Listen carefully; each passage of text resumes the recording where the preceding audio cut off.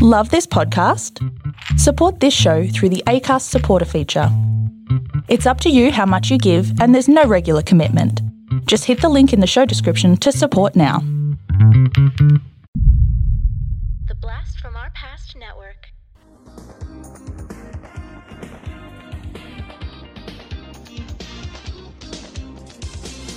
Hello, and welcome back to Why This Film, the podcast where we reach back into your childhood, pluck out a movie, rewatch it, and have a chat about it. I'm Emily Slade, and welcome back. You watched it so many times before, and now you're gonna watch it again.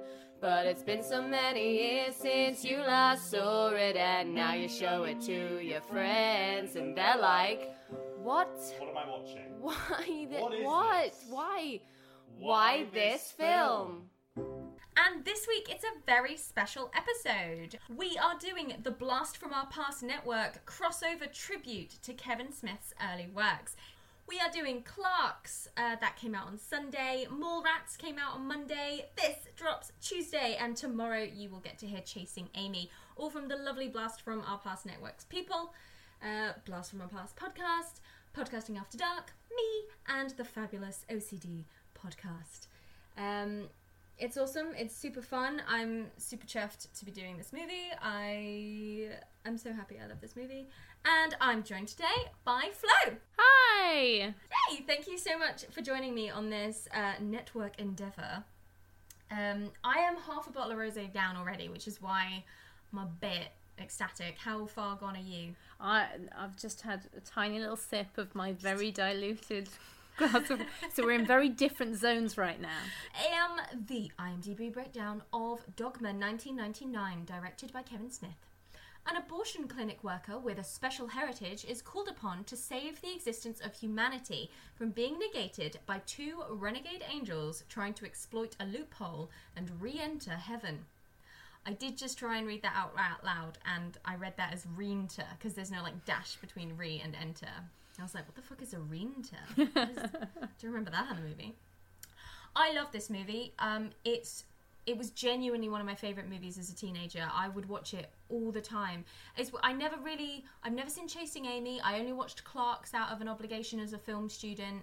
I've never seen Mallrats. I've never seen J.M. Silent Bob Strike Back. But I've seen Dogma about 100 times. I was obsessed with it. And I loved it.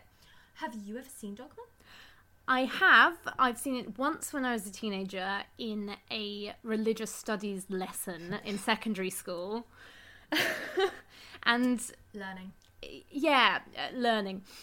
I did like it, but mainly because I didn't have to do any work for 2 hours. That's fair. I think I found the fact that we were supposed to be learning shit and discussing things about it to sort of, I guess what's the word? Ruin it? It soiled it. Yeah, any movie that's used in an educational environment is kind of ruined to a point. Yeah, and also it was just, I won't get too much into the drama of secondary school, but our religious studies teacher was horrible and used her teaching to basically force her views on a bunch of children, and she was very anti-abortion and she was very strongly viewed on a lot of things, and so I think I was just so suspicious of Dogma the whole time, and actually I was pleasantly surprised to find out it wasn't pushing some horrible viewpoint, but I was suspicious because I was like, why would this lady want us to watch this? Yeah, that's mental. From the little that I know about your religious education secondary school teacher, because I have heard the tales, this does not seem... This is a very amicable, thoughtful movie discussing religion in a quite positive light, but whilst also 100% pointing out its, flaws, if that's what we want to call them. We want to call them flaws. And that's really bizarre that she would be like, yes, this is Dogma is an amazing movie. By Kevin Smith. Yeah, see, I was expecting her to put on Passion of the Christ or something, but no, she went for Dogma. No. Nice. I'm really worried. I haven't seen it in a while, so I'm really worried that it's not going to live up to my teenage expectations, or there's going to be a couple things that I'm going to be like, ugh. Yeah, it's always like 10 years later rewatching anything that you loved as a... pre-2000. What was that? Cringe. What? It literally opens telling you it's a work of comedic fantasy. So again, I don't know why your religious education Maybe teacher she was liked the like, bit yeah. that says passing judgment is reserved for God and God alone. Remember when you could just turn up to an airport Yeah. and watch people? Just chill. I mean, this is like a better version of the opening of Love Actually, isn't it? Yeah.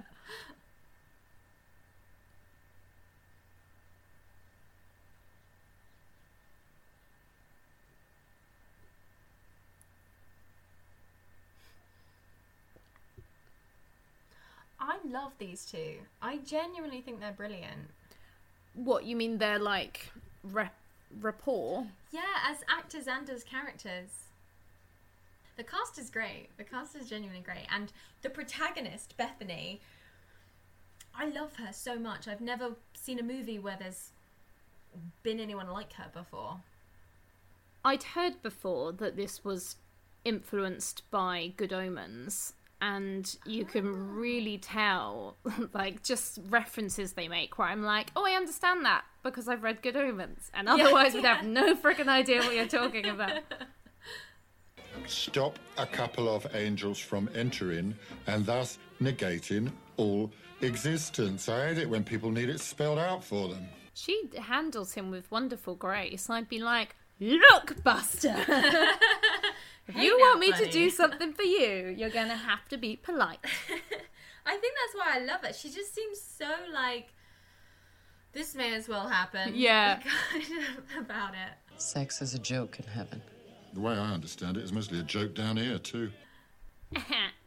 Burn. Take that, humanity.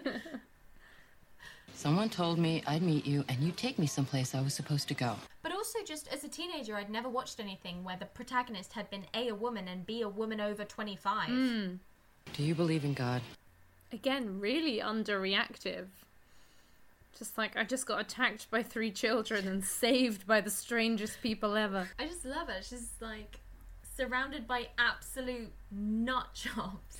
And she's just like, okay, just shut up for 2 seconds. I can definitely Listen to see me. that. I'm slightly getting the thing of that age-old thing in comedies where the woman is the straight man and just reacts to everyone else being funny.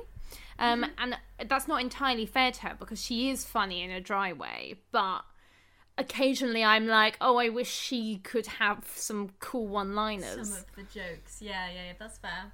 I don't know what I was thinking in that diner, but being that I've decided to go home and not to New Jersey, sorry for the inconvenience and goodbye. Don't walk in the middle of the road. She's over it, man. Where did those 2 assholes go?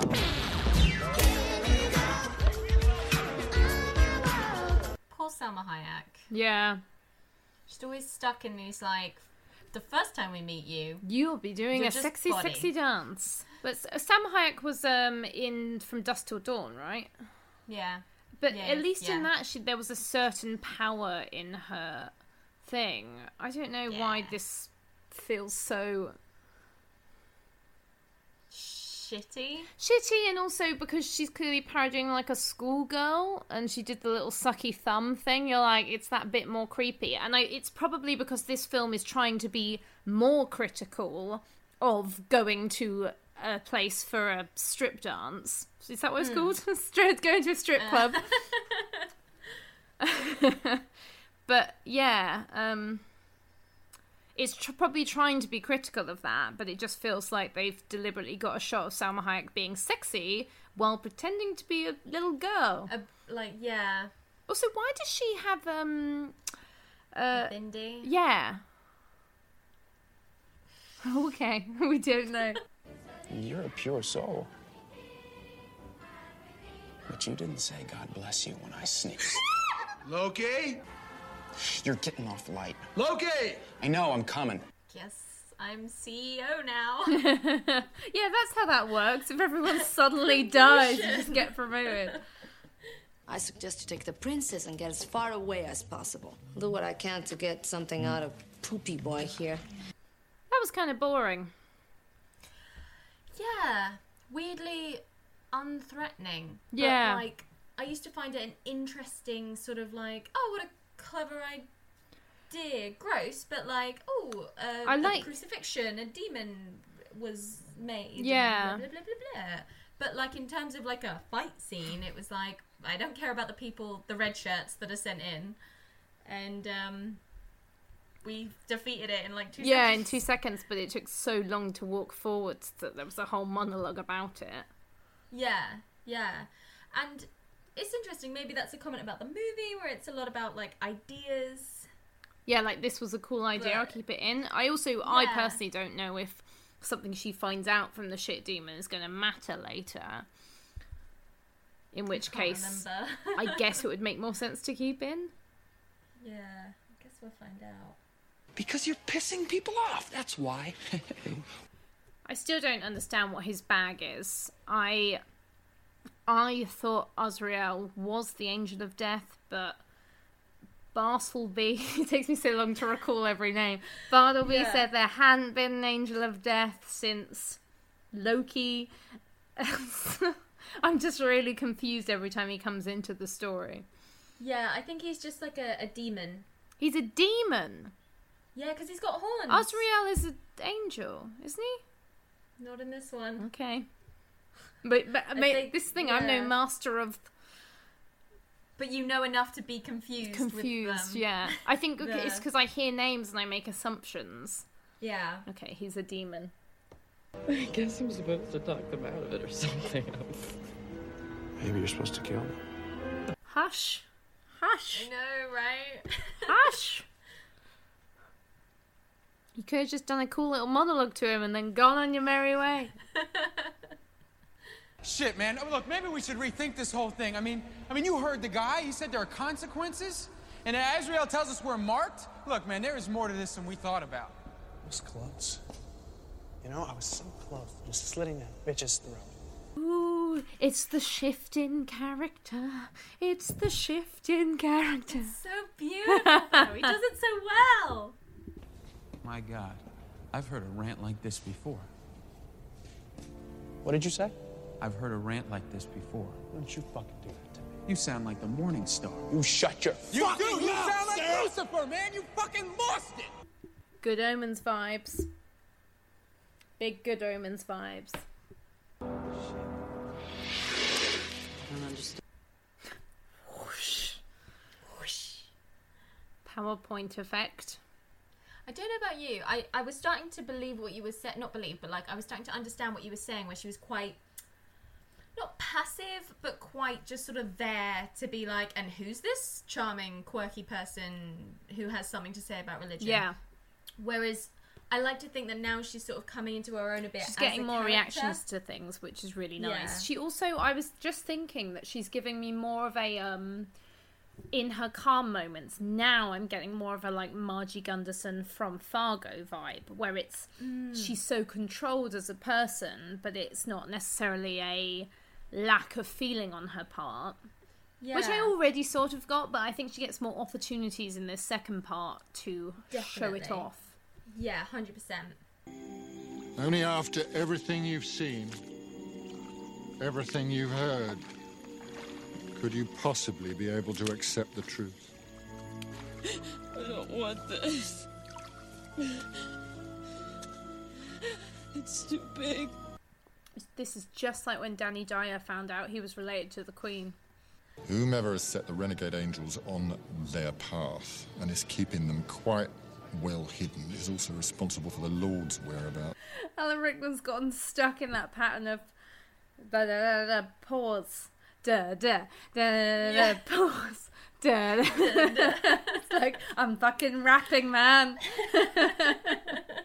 Got a lot of exposition to get through. Maybe we could go talk to this guy, Glick. Maybe we could talk him into canceling the rededication ceremony. We? Are you saying you're back in, miss? I don't think I can do this anymore? Well, I've had a lovely sit at this fancy table and I'm now ready Like, what actually happened that made her come to... I mean, I know she had her big heart-to-heart, but it feels like it's more like she sat in a comfortable chair for a bit. Yeah, and was she was like, I'm better now. okay. I've had something to eat. Yeah, exactly. She was so hangry, and now she's back in the game. Do I make myself clear? Neither you nor any other influence, short of the hand of God himself, is going to keep this thing from going off without a hitch. But I am the hand of God. Why can't the Megatron just fucking do the fire for him and then... Yeah, I don't know. If it's that easy, just convince anyone anyway.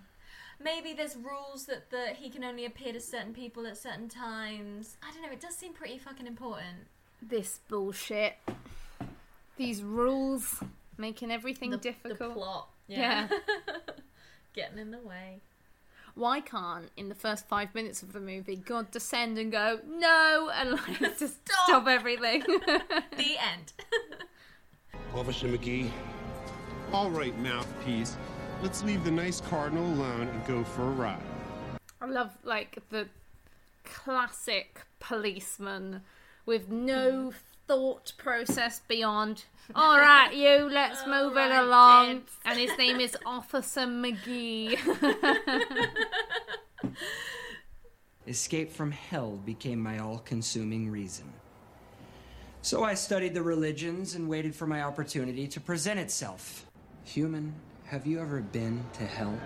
I think not. I'd rather not exist than go back to that. But does he get, like, tortured in hell? Because he's a demon, and he gets this cool really suit and gets to come up here with his lackeys, so... Yeah, he keeps talking about how bad it is, but he has free reign to, like... Do what he would, like, just stay up here then, if it's and, such a big deal. Study. Yeah. You've got the divine heritage going for you. Sanctifying is just one of the French benefits. Remind me to try that water to wine thing at my next party. How far away is this church?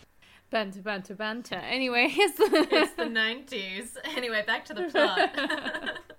He's weakened. You're weak. More importantly, he's also a human being. A condition which carries two liabilities.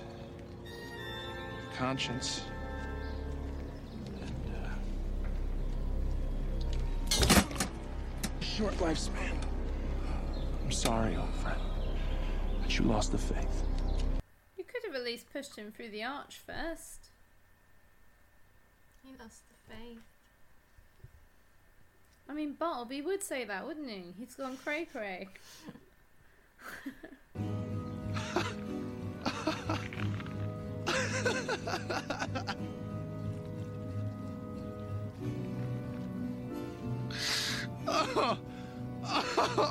If I was going to be pedantic, I'd say he's still not human because he's got a tiny little bit of wing stub. Yeah, little stub. How specific do you have to be?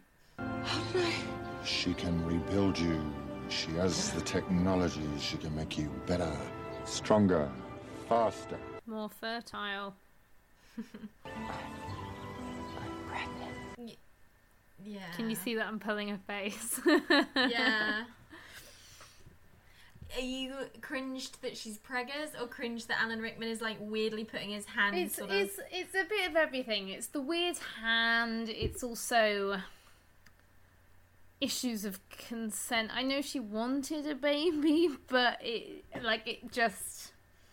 Yeah. It doesn't exactly work as a perfect ending where it's like, oh, surprise, you've been impregnated by God. And you're like, oh, fuck. Why don't you name the kid after me? Rufus. And thus Rufus Wainwright was born. The 14th Siam. Ooh! Bloopers in the credits. Yeah. When does this come out? 90s? 99. Oh, Alanis Morissette. I didn't recognise her. Yeah. I think these people are like Kevin Smithy type people that appear in a lot of his movies, which is why they're getting sort of standouts. Boom. So that was Dogma. It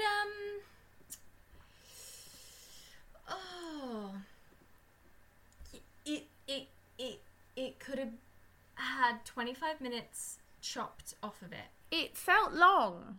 Yeah, I think it because it's 2 hours and 10 minutes. Because, you know, when they're calling back to the last 5 minutes on Earth, you said you'd fuck me. I was like, Jesus. When he first says that to her in the diner, that feels like days ago like for me. Many a year ago, they agreed that. So I think you're right. I think all of the Golgotham, because we don't see any sort of repercussions from it other than the Muse figures it out, but by then he's telling us his plan anyway, so like she wasn't a major player in that. All of that could have been cut, I think. Yeah, like nothing was achieved from that bit. No. And it wasn't funny, it wasn't good interesting. Puppetry, it wasn't... You randomly killed off people that you just established as your ally, so it was like, why even bring them into it? I guess it was a reason to get them out of the strip joint, but that doesn't really seem like a good enough reason to do that big CGI. They could have just left like they did the Movie Cafe. Yeah. Like, how close was the strip joint to them, like McDonald's that they were at? Yeah. I think it was probably that it was a good idea that he had, and he wanted to keep it in. Because of the one thing Serendipity said, which was about like, oh, it's because of the crucifixion and all the bodily fluids that come out, and something has to come from that. Which, like, is a fun idea. It's cool, but it's just what a boring way to explain that story. And it's one of those things where it's a cool idea, but if you don't have a good way of executing it, then you kind of have to cut it regardless. So he wrote Dogma before he wrote Clerks, so it was one of his earliest scripts, but he wanted to wait until he was a more established filmmaker and before he could use real CGI before he got it up on its feet. And I think you can kind of tell. I think it's riddled with brilliant ideas. I think it's got some great dialogue, and I love a few of the characters. But rewatching it now, older, not as a teenager, I'm like, yeah, this could have done with perhaps another draft, or like slim it down, get to the point. It's good. I think it could be shorter. There were bits where I felt like it, like you said, it could have done with slimming. There was stuff that was interesting, and then I had a really short attention span when I was watching this, and I'm not sure why that was, but there were bits where I was like, I feel like I've got the point, but you're still talking for another 5 minutes. And there were definite moments of, even on the train, I loved all those scenes, but I knew before we saw that they were obviously talking to Bartleby and Loki. Yeah. I knew when she was talking to Bartleby that Chris Rock was going to come in, Rufus was going to come in and mess that up, and yet you had so long and it was because the dialogue was good. Yeah. But I mean, I know there's that whole Edgar Wright thing of like, movies now are just talking and sounds, and there's like nothing more to comedy than that. And even though I don't think that's true for Dogma, because there were some visual gags, it did feel like, oh, these are funny lines though, so we have to keep the scene, even though you're like, but nothing's happening. You're just... Yeah. And not even like... Well, you could argue that it's sort of developing character, but it's quite That's late very into true. the movie. And it's building as well. Like, I won't say it's not building tension when you know something like that's going to happen. There were just bits where I felt like... No, that's 100%, more cool dialogue that you've kept when actually I, as the viewer, feel like I got it now and I'm ready to go to the next place. I think the train's an interesting one to pull out, because I think you're right. I think it's, even though you're sort of like, oh, we all know what's going to happen here, I think it's really well played out. I think it suffers mainly because the rest of the movie is so padded out and not so well paced and well written and interesting and well acted. Like, I love watching Ben Affleck's face, and I love watching her do her little understated monologues where she talks about being so angry but she says it so calm. Just really simple little acting techniques that for some reason every time I'm just like, what a great choice. Beautiful. Beautiful. But yeah, and I think we would have forgiven it a bit more if other parts of the movie hadn't been so padded and unnecessary. Like, you're right, it took me several viewings to like truly, honestly, genuinely understand the like whole plot of this movie, the like loophole, every bit of it, who sent it to them, who Azrael is and why he's doing it, the skee ball stuff at the beginning when they put him in the coma, getting him out of the coma, and why he can't, like all of the stuff. It genuinely took me a few viewings before I was like, right, I think I understand Dogma now. Like I think I'm on board. I mean, how easy was it for you to follow? I felt like I understood it, although I'm sure it's kind of like Inception, where you feel you get it, and then when you watch it a second time, you're like, oh no, wait, I missed that bit, etc., etc. But I felt the overarching plot I got. There were bits where I was like, I don't agree with that, or whatever. Yeah. Like, I don't feel that would work, actually, so I think you're wrong. But in general, I felt I definitely got the loophole, and I got it's all coming round, and like so long as we're free of sin, and when we die we can go to heaven, and that creates a loophole. It was Azrael that really confused me.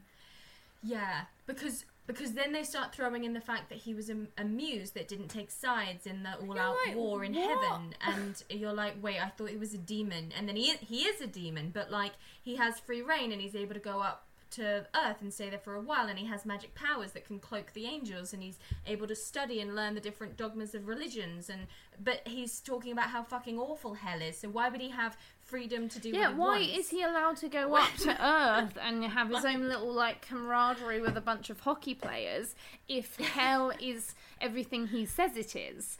And to the point where he would rather be wiped out of existence than go back there. And he gave me, like, it was interesting because I said to you before that I have heard that Dogma has like some story points taken from Good Omens, and I'd heard that Neil Gaiman was thanked in the credits, although I didn't actually notice it when I was watching them through, but that's half because I was talking to you, I think.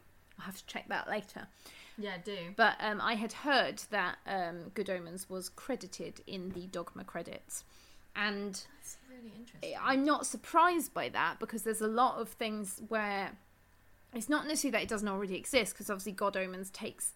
Same thing. Good Omens takes heavily from, all forms of religion, but particularly Christianity. But, it meant that there were points where I was like...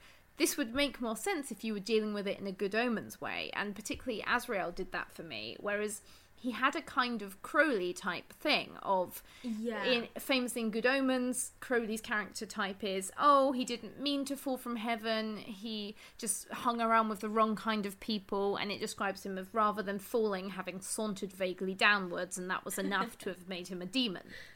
And then his response to that is that he very much enjoys Earth and everything about Earth, and it's not about him necessarily regretting being separate from God, it's about him not wanting to be a part of hell. Azrael seems to have that same freedom, and I know we don't exist in the same universe as Good Omens, which is a little more I don't know, blasé, pithy, like just cool about like eternal damnation and stuff. But Azrael seems really messed up by that, even though he's had the same sort of story thing, and he would rather die than exist as a demon in hell, even though it would seem that he has free will and things he can do. Like, I mean, maybe we missed it, and maybe I missed it the 22 million times that I watched this movie, that he... There might be more explanation, like... Yeah, that I missed, that he's like, I had to escape, nobody knows I think he does say at one point, like, nobody knows I'm up here. Yeah. I've managed to, like, sneak out for a bit. But then also, are we meant to believe that he's, like, keeping religious texts under cobblestones in his prison cell and, like, studying at night to wait for a loophole? Yeah, and right, and if Azrael as a demon is... suffering in hell, then who's doing that? Like, is it all Lucifer? Because everyone's a fallen angel in hell, right? And also Lucifer sounds pretty cool. Yeah, so who's doing the torturing? Like, where is the suffering coming from? Where is the bad? Did God invent hell to just keep his, like, and just made it almost like a robot doing bad things to people? Yeah, like, how does hell function? And I mean, I think they pointedly didn't show any, like, they could have easily shown us flashbacks of wars and flashbacks of times in heaven and hell, but then it would... Yeah, I'm glad like that there's Gallifrey, no they visual wouldn't to do what it. hell is. There's no visual to what heaven is. I thought that was but good. it is confusing from listening to the characters. I think you make a good point comparing it to Good Omens. I mean, obviously it's very heavily taken from, whereas Good Omens focuses on the Antichrist, this focuses on Jesus's relatives, heirs.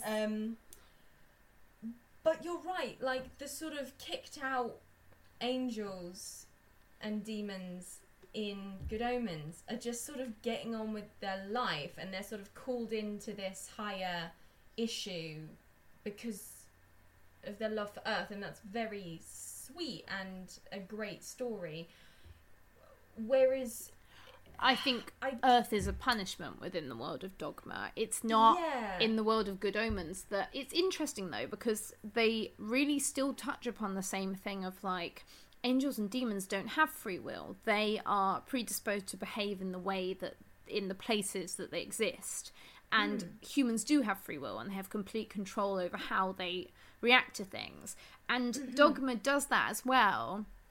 But that's not like it's a source of jealousy for Bartleby rather than a source of like celebration for a character like Crowley in Good Omens, where it's like, how wonderful that we all just can do whatever we want here. Yeah, it's such a good point, because Bartleby has... They have no job on Earth. They weren't sent to Wisconsin to keep an eye on anything, or they could they live as humans, and yet... But then, I agree, but then I guess again, I've only seen it twice, and if I'm honest, I probably still don't fully get it. But I did like that bit from Bartleby, where it was like that sort of different branch where he's like, why was I created as someone who's so unforgivable for doing one wrong thing, when these people get to do all sorts of wrong things and they can still be forgiven? And that was really interesting. And I love, as I say, Dogma has so many little speeches in it that I just find absolutely fascinating and really, as an actor, like really, really like juicy. Like his whole little monologue about free will and humanity versus the angels, and then Matt Damon comes in with like, you sound like the Morning Star, you sound like Lucifer, man, you fucking lost it. I just love it so much. And yeah, I really like that as a difference to Good Omens, where, I mean, as you say, it's a very obvious sort of like, and now here comes the antagonist. Yeah, I'm not making fun of it, but I just was like, the moment you meet them, you're like, okay, Loki's the killer, Bartleby's the calm one. I guarantee by the end... switcheroo. Yeah, there's going to be a little switcheroo, because Bartleby has to have a breakdown. He can't remain as this totally cool, calm guy for the whole thing and have no character development. Literally. I think things like the movie Massacre, which I've now dubbed it, it was one of my favourite scenes when I was a teenager. I used to like rewatch it on its own all the time. I really loved the craftsmanship of the scene, the way it played out. Watching it now, it's not as like incredible filmmaking as I used to like. What scene do you mean? Sorry, when they crashed the like board meeting and kill everyone. Was there not discussion at the beginning where he claimed that he'd made up that cow, or did I totally misunderstand something he was saying?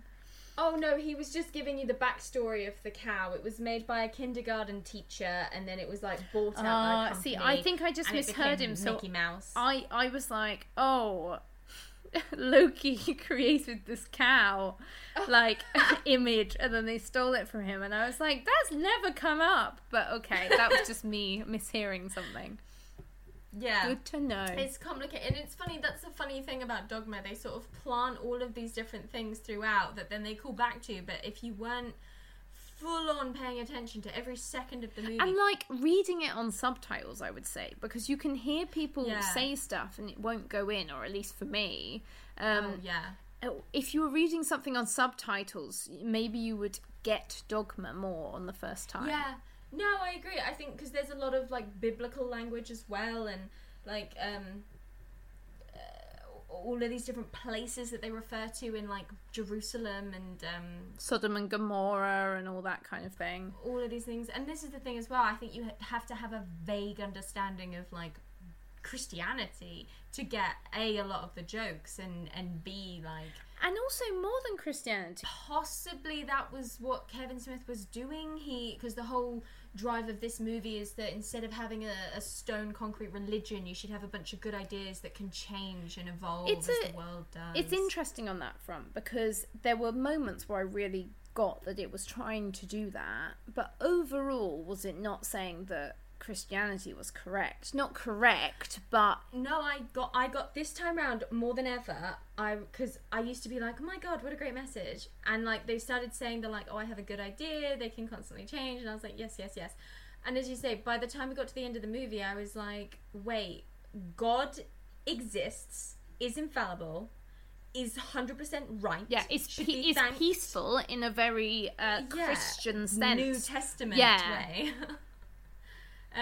Jesus Christ exists and is the Son of God, so it is saying Christianity is correct. Canon. It's still canon Christianity. Has a few things in there where it's like, I mean, that in itself is not. It's a fictional film, and it's based in a world where Christianity is the correct religion, and not necessarily the only thing that makes you a moral person, but it's a world where like, oh, Jesus Christ existed and was the Son of God. And we have to accept that in order for the film to make sense. And I think that's why he puts the disclaimer at the front, to be like, before I'm trying to be funny. I understand that other religions exist, and I am by no means discounting them. But for this movie to work, I need you to just be like, Christianity is the one religion. Yeah, it's like a sci-fi where we accept that that's the thing that happened. Yeah, and in fairness, Good Omens has that same sort of thing where it's like, hello, in order to prologue, in order for this book to make sense, we need to sort of get it, like, we're not really going to discuss Jesus, but we have to at least get you to accept that, like, God made the earth 4,000 years ago, and that's where we're at. That's kind of where we're at. Yeah, it's interesting. It's not as I think in my head I thought it was quite a multicultural film where it's really, by that I don't mean diversity in cast, I mean like what it's talking about with religion, where it's more Christianity based than I remembered it was. Yeah. But it's an interesting take on Christianity with loopholes. Yeah. With loopholes. It's funny, I was going to call it a fun little movie, but on this rewatch I was really like, God, no, you really have to like pay attention. Yeah. Like, just because I used to stick it on in the background a lot because I knew it inside out, like watching it this time and knowing that you'd only seen it once like 20 years ago, I was like, fuck, occasionally, like, I can't talk over any of this. Occasionally I'd make comments to you and I could see the panic in your eyes as you were like, she's missing vital information. I was like, I don't care, I've got to talk. I know, and I really tried not to, because I was like, that's a true and funny point, but you need to hear what Salma Hayek is going to say, because otherwise the last like 15 minutes is not going to make any fucking sense. Which is, you know, kind of the point of the movie, but also frustrating, because you, like, you really do have to be like every single word that, and it's so wordy. And like, I love that. I love movies that are basically should be plays. Yeah. And I know there's like a whole thing where like that show don't tell, but I'm like, no, tell me if you're funny. And like, and it's at points felt a bit Tarantino-y, at points felt like other great movies where it's very dialogue based and witty. Sometimes it was too fast.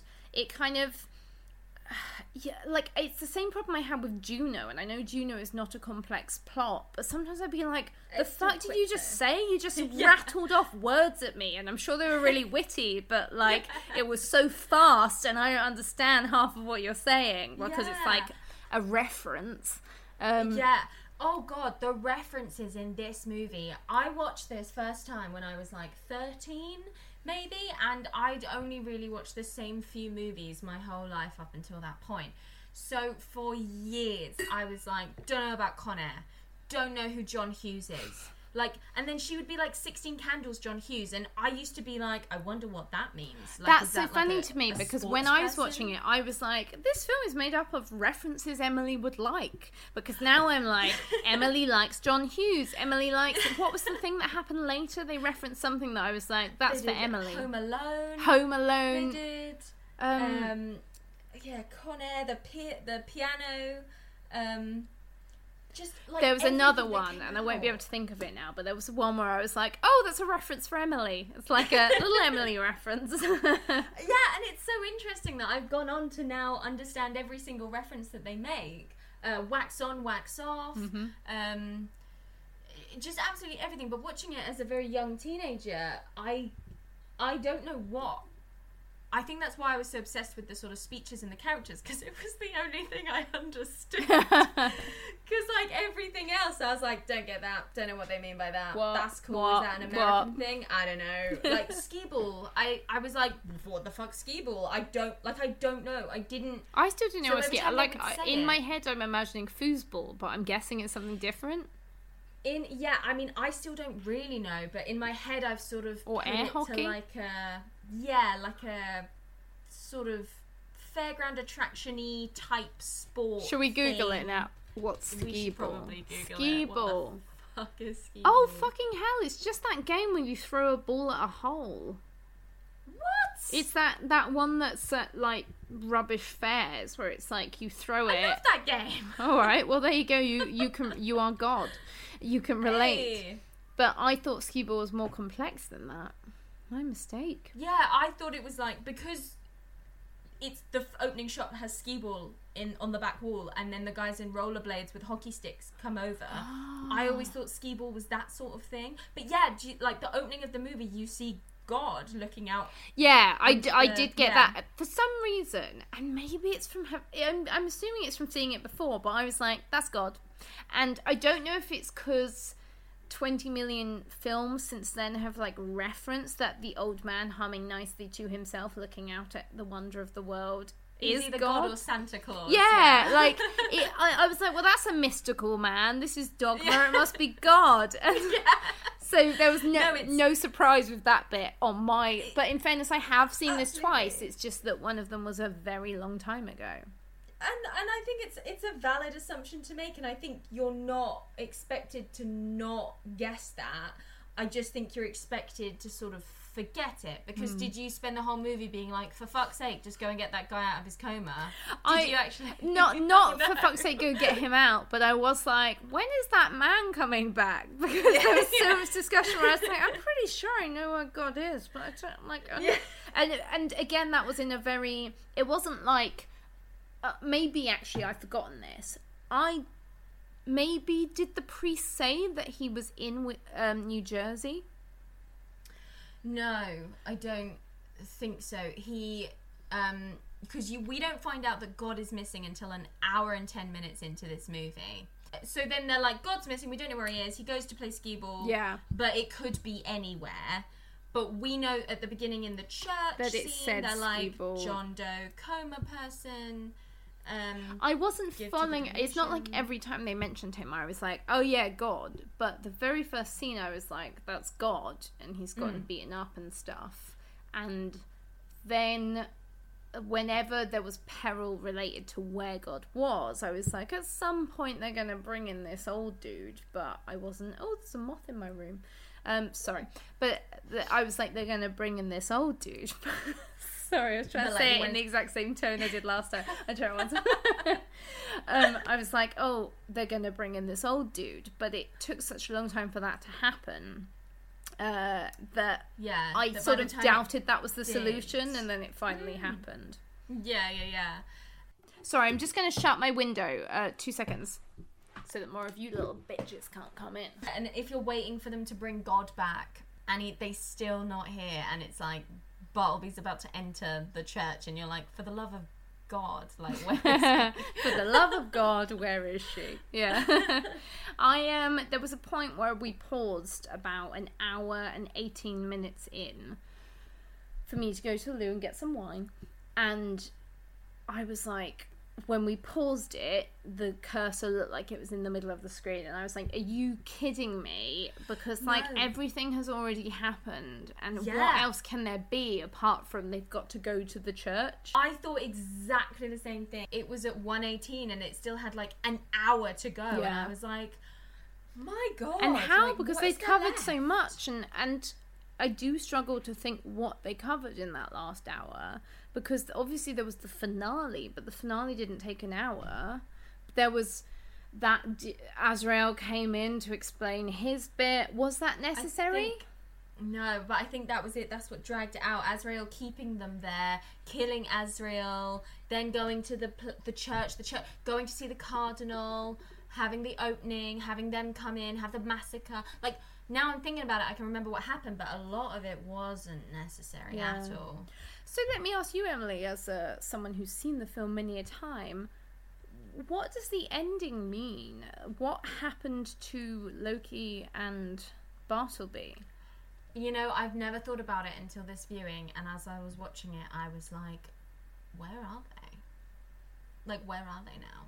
Like, are they ceased to exist? Because she doesn't do anything to them that seems particularly different.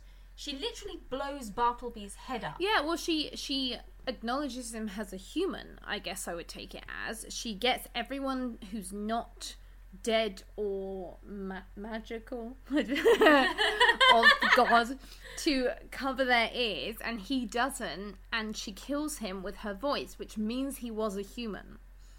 Yeah. What is that? He says thank you. So is she taking him to heaven? But it's like she's not infallible because he dies as a human, so goes to heaven, and she allows that to happen. But then is that not exactly the same as what his plan was? What the hell? Yeah. Well, like, and I don't... Where's Matt Damon? Is he in hell? Hell, presumably, because they say he didn't go through the arch. But then, if you become human, are your sins as an angel... Like, are you sinning when you're an angel? Because you don't even have free will. Yeah. So maybe he goes to heaven too, but he doesn't act like he goes to heaven. It's an unwilling death.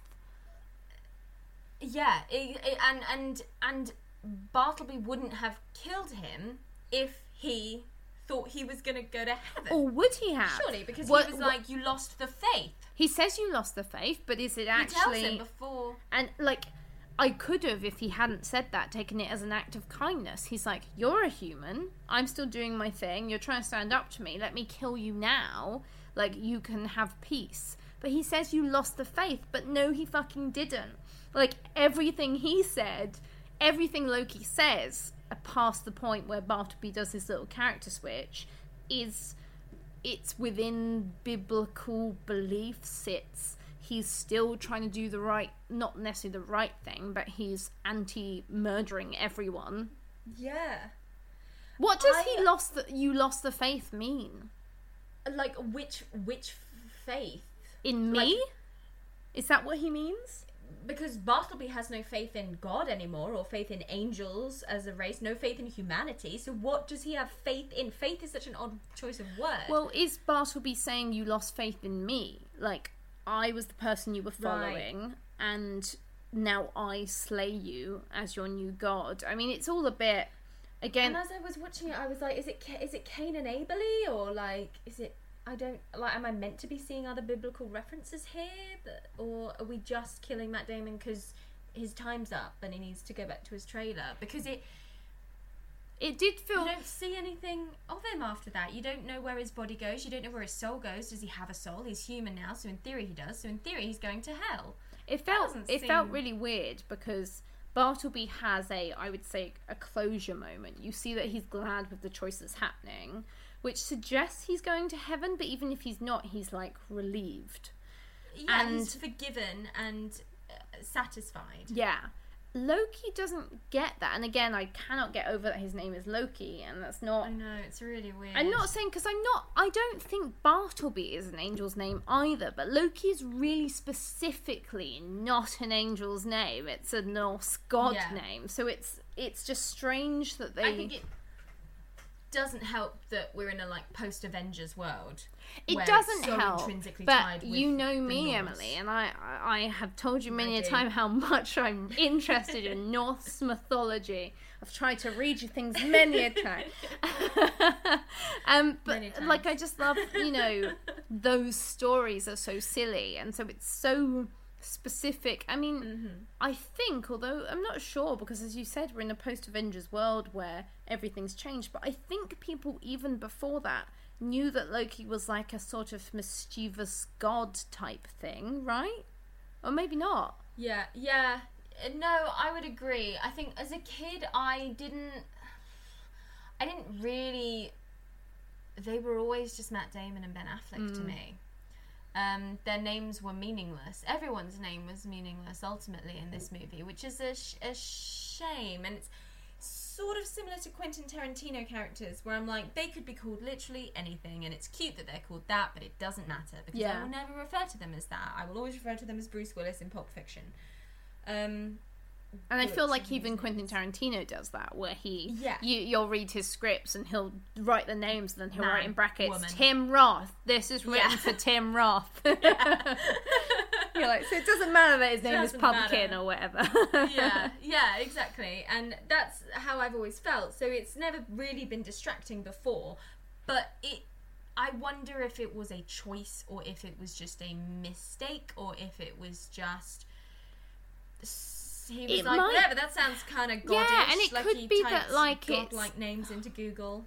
They could be names that they've chosen that sound kind of biblical but aren't, because you can't have a biblical name when you're on Earth. Or they could be that he didn't want to try and like besmirch or bless the name of a established biblical character. So there's many reasons it could happen. It stood out to me that his name was Loki, because I only really know that. Well, I know it from Avengers now, and before that I know it from a Norse mythology where it doesn't fit. And I just was interested as to what that was trying to say, because part of me thought maybe they're trying to be like, oh, he influenced Norse mythology, he influenced Norse understanding of the gods, but then you're like, but Bartleby's got nothing to do with anything. Yeah. It's most likely that Kevin Smith was like, fucking no, it's like a Bible-y type name without pissing the Catholics off by taking their names in vain. And he just done fucked up because he picked one of the most famous non-Catholic religious icons. It's possibly like me when I was 11 being like, I'm going to name her Selena for the moon. And she's going to be pale and have big eyes. Like the moon. Ta-da! Which is, fine. Yeah, fine. I love that you had to explain to me, he's a demon because he has horns, and I was like, no, Emily. His name. It can't be that simple, because his name lines up with the angel of death in certain Islamic and Jewish texts. And I think I was expecting to find it... I could remember the character of Jay, and I wasn't as like offended by him as I thought I was going to be now that I'm grown up and all like self-proclaimed feminist and stuff, because they manage a lot of the time, not always, to ride a quite understanding tongue-in-cheek line of like, we know these people are idiots, we are good people who are writing this. It's so obvious throughout the whole thing that every line they give him is intended to be making fun of that viewpoint. So it's not like there's, a sort of... It's not like one of those things where it creates a sort of BoJack Horseman type hero, where he says terrible things, but he's the hero, and people end up thinking you're supposed to like what he's saying. Yeah. Jay is so obviously repugnant in that sense. He's like a good boy deep down, but he has all these viewpoints and like shit he comes out with that is meant to be silly. Yeah. I think they're really good at, like, genuinely, not just in the way where some shows do it, where it's like, it's supposed to be funny that they're, like, a racist. It's, like, genuinely, very clearly, like, oh, he's saying a really sexist thing, but then we're going to do, like, a pause afterwards to demonstrate how embarrassing that is that he said that, and how shit of a viewpoint it is. Yeah. At points it got a little tiresome. Yeah. But I think that again ties in with how long the movie was, and I was like, I don't need him to make another fucking pussy joke. Can we please just save humanity now? And there was occasional points, like, I didn't like that the gotcha at him was, oh, you think about men when you masturbate. And it was like, that's not that's kind of the same thing back at him, and yet it wasn't given the same, even though I do believe that the film is LGBT friendly in the sense that, like, it has a very clear, you know, in the way that Bartleby disowns that guy as a human because he disowned his gay son, and it says that, like, it's a really clearly, that is not Christian justice, that is not a kind thing to do, that is not the work of a good person. Yeah. But and it's there's got a lot of male friendships that are mistaken, but not in a, they're never offended to be mistaken gay. You know, like with Bartleby and Loki, it's not like a ew, no, it's just like, oh no, we're not together because we're like holy angels or unholy angels, I guess. Friends. But it does still fall into that thing sometimes where even despite all those good strides, it has jokes where it's like, ha ha ha, he thinks about men when he masturbates. And I know that's partly just because his character is so pussy driven. Hetero. But I still didn't find that particular stuff very funny because it just felt kind of dated. Yeah, and I think that's it. I mean, it is a film from 1999, and to be fair to it, it has very few casualties of being a product of the 90s. I've seen a lot worse and a lot more dated, awful stuff in other movies. Agreed. I think we said it at the time. I think they could have given something else for Salma Hayek to do. I don't know why she was in the movie, to be fair. Yeah. What did she do? I'm not sure. She did like, nothing. I'd love to interview someone on what the thought process of that was, because I understand that serendipity and, like, a muse is kind of in many ways a sort of sexual or beautiful creature that inspires an artist, but what is she inspiring with that? And it just felt like an excuse to have a shot in a I don't know why I'm struggling so hard to think of what a strip joint. I keep being like sex dungeon, strip dance, lap boogie in a strip joint. There we go. Yeah.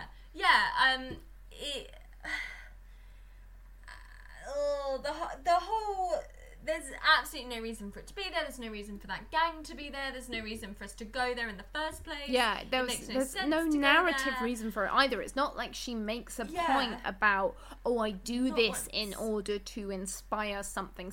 I don't know what the hell their reasoning would be. But it's just her, again, being introduced in a movie in a really weird sexual way that then she never even, like, at least in From Dusk Till Dawn, she gets the power back. And even though it's filmed in a very gratuitous way and Quentin Tarantino gets his excuse to get foot stuff in, it still felt like there was shots of it where it was giving her a character moment, like she was doing something for a reason, and then by the end of the scene she has control, whereas this was really like, I just want to see her do a little dance around a pole, and I just didn't get it just felt against the spirit of the film. And maybe someone will have some inside information that, like, explains it more, but it felt to me not a good enough reason to introduce one of a few female characters in it, and I guess apart from God, the only, like, holy female character, and God doesn't count. I know, like, no, God doesn't count. They even this say isn't in the a thing movie against. They don't have a gender. Yeah, God doesn't count because they don't have a gender, and they also, and this isn't against Dogma, because I don't think Dogma's been misogynistic or anything, but movies that posit that God is a woman, but then have an entirely male cast, and I'm not talking about any particular movie, I can't even think of one right now, but you know that thing where it's like every angel, every important character you meet is like male. Yeah. Kind of like the Good Omens TV show, I guess.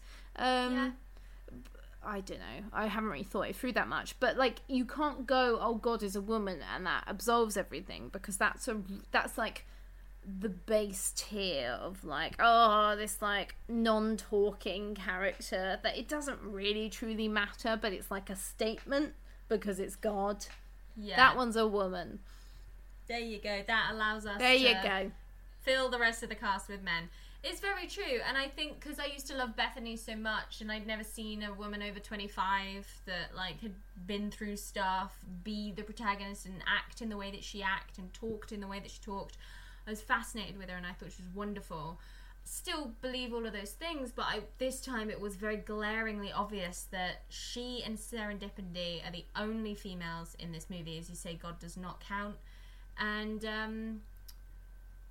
Salma Hayek has literally fuck all to do. She literally... Yeah, I didn't really get what her point was, and I didn't understand what, like, why can't she just be another angel come along to do something? Like, why is she the strip joint Serendipity?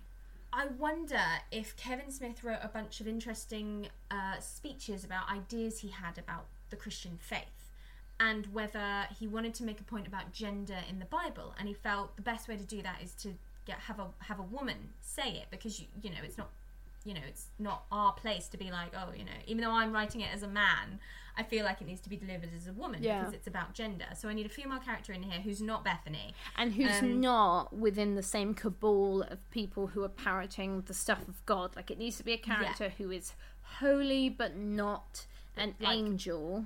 Yeah. So it makes sense in that sense, but it really is only to put those points in there to be like, hey, have you ever noticed how sexist the Bible is? Because also, yes, I have. Yeah. That's not a revelation. Yeah. And once you... I kind of... I don't know. I like that it's not... He's not trying to be like, holy shit, people. Have you read the Bible? It's really sexist. Because I think he knows we know. But, yeah, it's one of just those things where it's like, like you said... I agree. She seems like she's created to say points, but what is her actual character about?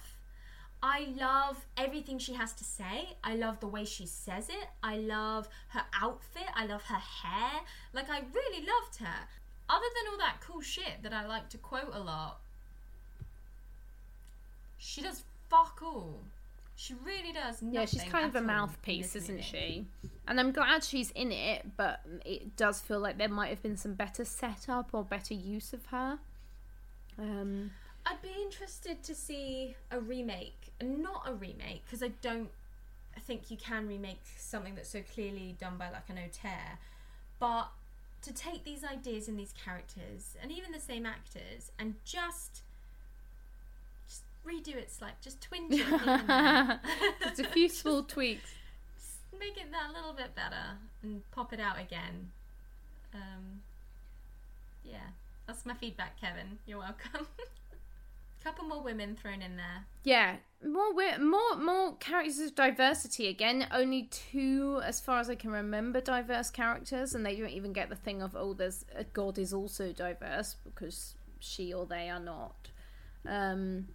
You've only got Chris Rock and Salma Hayek, as far as I can think of non-white characters, and then you've got the gang of unnamed characters who get killed by a shit demon, and I didn't love it because I was like, oh, good, and then I was like, oh, I see.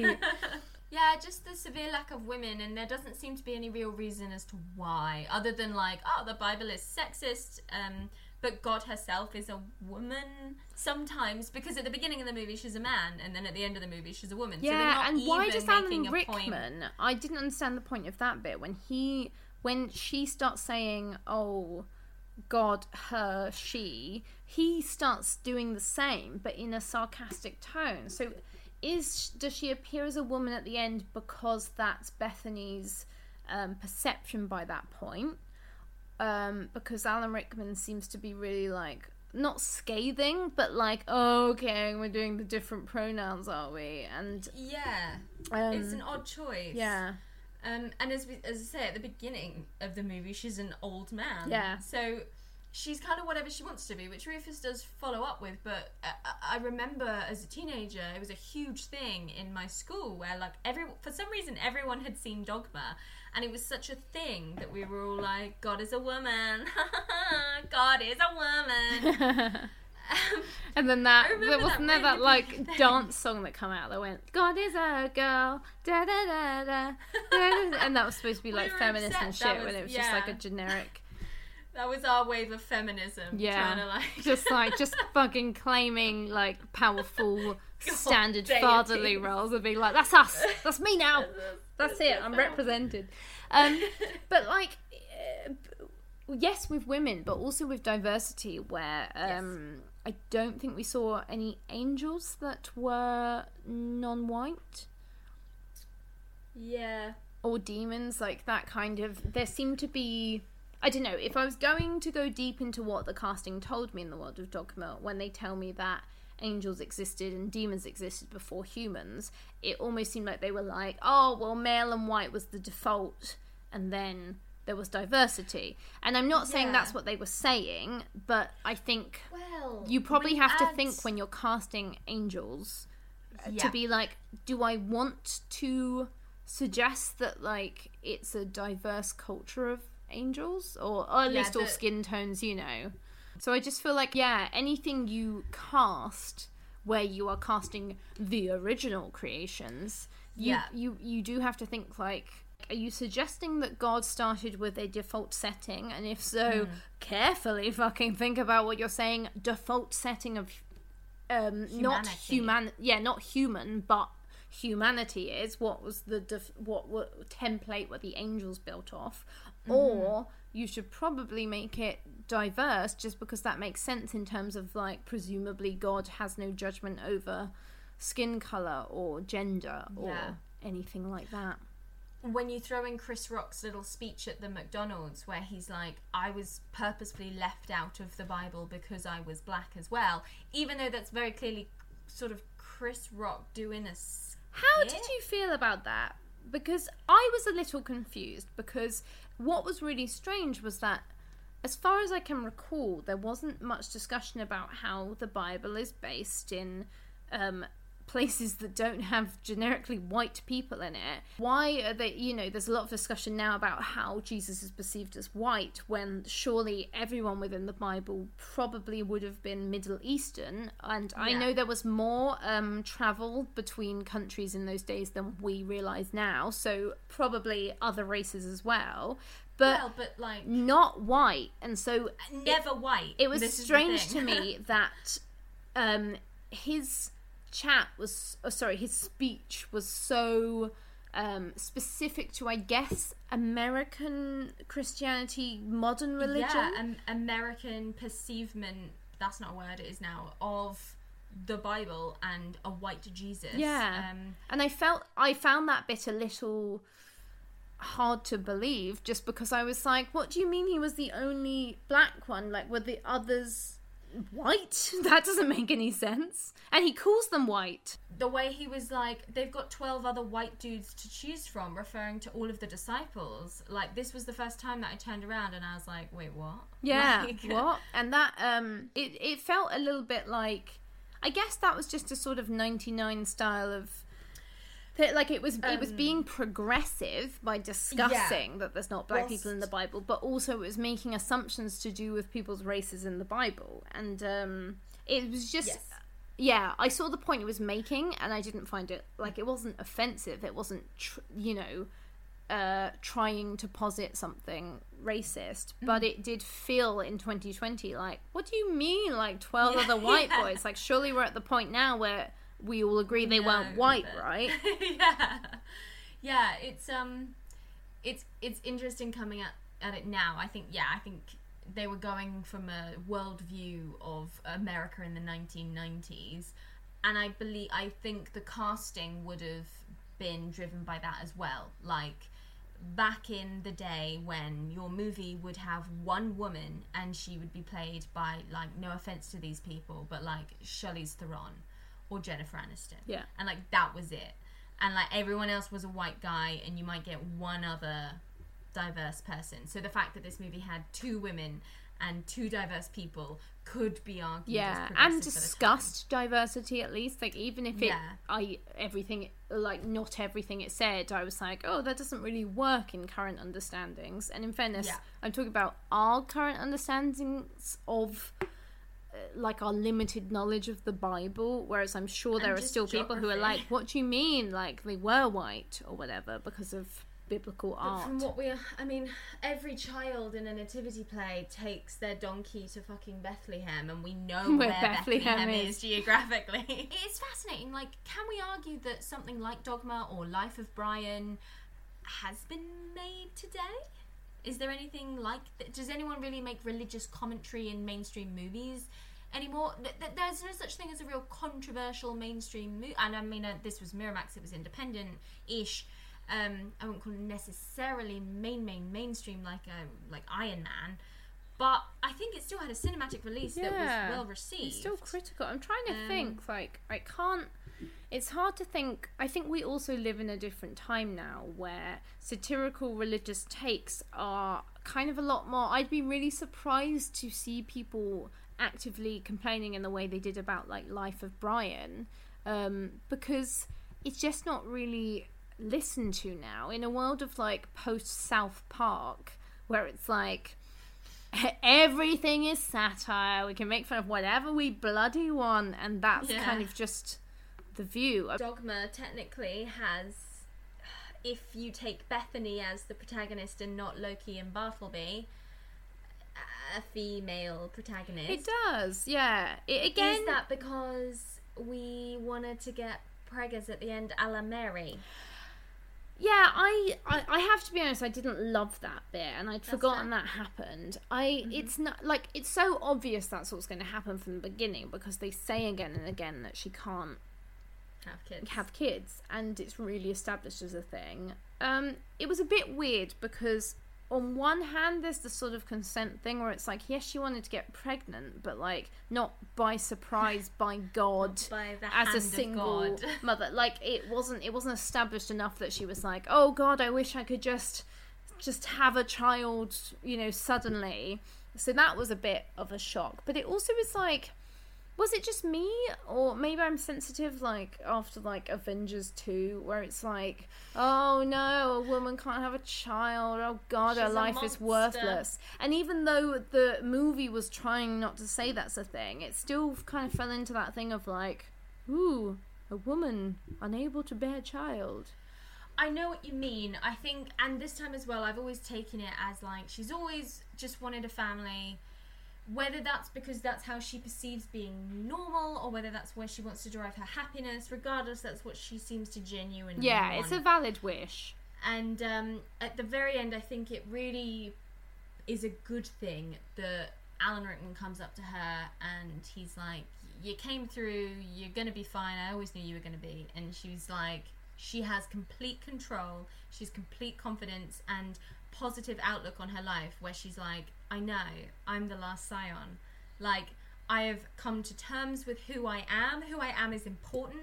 I have a responsibility. That's wonderful, and I'm really looking forward to going into the future. Now I know that God exists, my crisis of faith is over, I'm satisfied as a person. And then they're like, bonus, you're having a baby. Pregs. Yeah, agreed. And she's like, oh, nice, yay, just what I wanted. What I wanted. Hopefully it won't be But crucified age 30. Yeah, I know what you're saying. It felt like this is going to be me being really picky, because actually I do think it's a nice ending for our female protagonist, and what a, like, great way to end a movie. But should she not have learnt to be happy? Should she not have found worth in herself? Why is she now? And also, if she could always become pregnant with the child of God, then God was actively restricting her. And again, it falls back into that thing of, I guess she finds a purpose in her suffering, But it's like what she said in her monologue, where she was like, what about my plan? Is that not good enough for God? Why can't I do my thing? And on the timeline that I wanted it to yeah, happen. and with my control and my wishes and I guess you've got to take it that God isn't micromanaging every human life. Well, but then I don't is know. did she actively keep her childless so that this would occur? And I was waiting for it this time round. I was like, hey, and here comes the bit where she gets pregnant. And for the first time, I was like, wait, this is a selfish act from God, because God's like, cool, well, Bethany's only got, 50 more years. Yeah, there's going to be more drama in crisis. 60 years, so we're going to need your kid So to we need step a in. backup. Don't worry, I'll make them unable to have kids and to angst about that for 20 years. And then maybe I'll bless them with the child if they do what I want them to do. If I was going to be super harsh about God, that's how I would have taken that finale. It was like, well done, you've done what I asked, so I guess I will infertile you, and I will refertile you. I saw it as God making plans for the future, because then Bethany's even like, "What? I know it's really arrogant of me to ask about your grand plan," and and God's like, "Haha, yeah." And this time around, I really was like, God is just fucking putting it on a hard drive. It's just memory sticking the Jesus chromosome by impregnating Bethany. Now, Bethany kind of needs to know. Does this mean that Bethany is now super safe because she's carrying the son or daughter of God, and therefore God will never allow a car to hit her or another heartbreak to happen? Or it really, when you start thinking about it too much, it really does get very overwhelmingly confusing and worrying. I guess if I was going to be soft about the ending, it would be that she can now have faith that she's taken care of. But it just... This thing that happened exists in a world of cruelty, and you can just get randomly murdered in a boardroom when you're just going about your job after cheating on your wife. And it was interesting because it's a kind thing to do for her, but then it makes you question, well, if you can do kind things at random for people and you're God, why have you been off playing skee ball when you should have been fucking... I think it comes back to what Bartleby's saying. He gave them free will, he gave them choice, he just sort of made But it's not free will to be infertile. It's not free will to get shot in the face by Loki. True, and she does ask, where was God when a little infection destroyed my uterus? Where was God when my husband left me for another woman? And... where was God? Was he always playing skee ball? Was he watching and being like, yeah, I'll wait. Eventually, I'll impregnate. Maybe I won't. Because maybe, I doubt God ever... Oh, but is he omniscient? Did he know he was He going to is be omniscient. captured? We know that. So how did he know he was going to be captured? So why did he go to skee ball that day? Oh, shit. We need a sequel. We need answers. We need answers, Kevin. Oh man. But it sparks conversation in a very good way. It does. It's a good movie. Sort of... And also just when you're not thinking that hard about stuff, I think it's lovely the way it all comes together. It discusses free will, it brings up a lot of points. That stuff's good. It just also has some solutions where you're like, but if that's a solution, then how come? But then I guess that again falls into, people praying when they're praying to be taken out of a period of suffering. When they eventually do, I'm sure many people feel that their prayers have been answered. But maybe down the line you question why you ever had to go through that if God was always willing to listen. Very good. And on that note... That's a bit of a mic drop on religion then. Just some food for thought. Yeah, I didn't get any of this from my religious studies class, so in the end I would say it was actually a really bad job of her. I'm not even sure we saw the ending. Upon watching it, I'm not convinced that we saw the ending. I can't imagine that you would have been... no offense, but allowed to watch something so... I think they watched it over 2 sessions, and I saw maybe the first half or something, because I was off ill the second half. Sure. Ill. Skiving. Hadn't done my textiles homework, so pretended to be on stayed home for that. God. Yeah, so that was Dogma. Great movie, holds up, some problems, issues, concerns, but... religion. What do you expect? And, you know, I think it should just say that in the credits in order to, like, cover everything. It had the disclaimer at the start, but it should at the end just have, like, a shrug emoji. Like, If only emojis had been properly, like, established by then, he could have done a little shrug emoji and everyone would be like, ah, yes, I get it. I'm with you. But yeah, I'm glad I watched it. I don't think I need to rush back and watch it anytime soon. It was nice to return to, but I am older and wiser now. And the Bible is definitely set in the Middle East, so there is that. Yeah. Interesting. Yeah. But overall, I enjoyed it. I thought it was a fun movie. It made me think of Good Omens. Which is always a plus. Yeah. It's always a good day when Good Omens is involved. When I'm reviewing stuff, I just go off how much it reminded me of one of my favourite books. And if it didn't, it's a big fat 0. Lost in translation. I can't relate it to Jonathan Strange and Mr. Norrell or Good Omens, so I'm out of here. 0. I got nothing. Well, thank you for watching this with me. I'm glad that you enjoyed it and that you weren't like, oh dear God, what is this? Blast from Our Past Network crossover tribute to Kevin Smith's early works. Boom.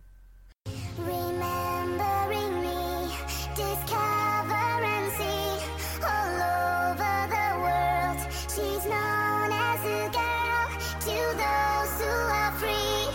The mind shall be key, forgotten as the past, 'cause history will last. Goddess or girl, wherever you are.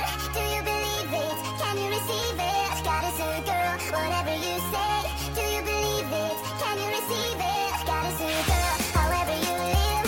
Do you believe it? Can you receive it? Goddess or girl, she's only a girl. Do you believe it? Can you receive it?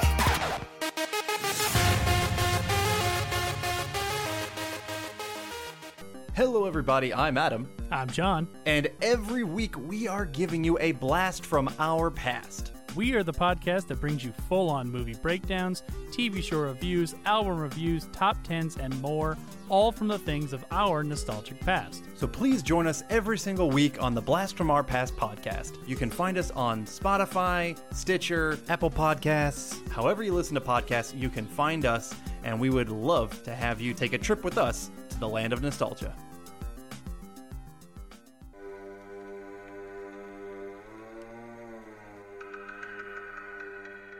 Hey everybody, I'm Corey. And I'm Zach, and we're the hosts of Podcasting After Dark, a cast dedicated to late-night horror and sci-fi of the 80s and 90s, often found on HBO and Cinemax. You know, the movies your parents didn't want you watching as a kid. You can find us every other week on Apple Podcasts, Spotify, Podbean, and Stitcher. This is what you want. This is what you get.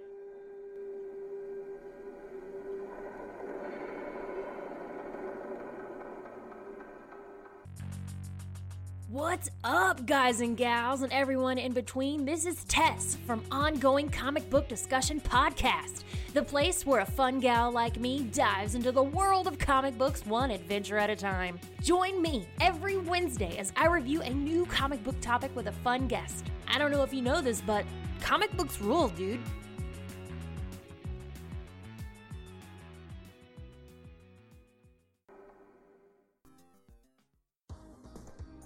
Why This Film Podcast has a Patreon.